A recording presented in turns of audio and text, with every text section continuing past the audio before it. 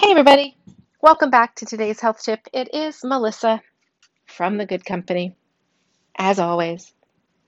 Talked all week about food, and something I wanted to remind you about as we talk about summer foods, as we kind of are coming into this overwhelming bounty. I know my farm is exploding with peppers and potatoes and garlic and tomatoes and summer squash and zucchini. Um, what can we do about that? What can we freeze, right? We're in the middle of a pandemic right now, COVID. And if you remember how it was in March and April, I was worried I wouldn't be able to get fresh fruits and vegetables. I worried about not being able to get enough meat. So, what can you do now to freeze for the fall?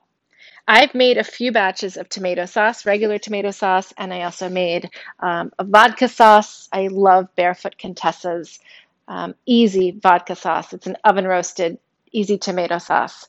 And I made it differently. She uses peeled Roma tomatoes that are canned, and I used a whole bunch of fresh cherry tomatoes, and it was outstanding.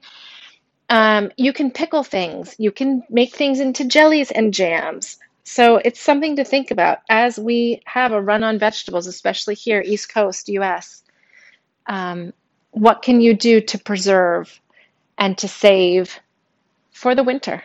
Right? Because winter comes and those foods are hard to get to. And especially if we have problems getting to grocery stores or with trucks being able to deliver, nice to have your own stash. So, something to think about.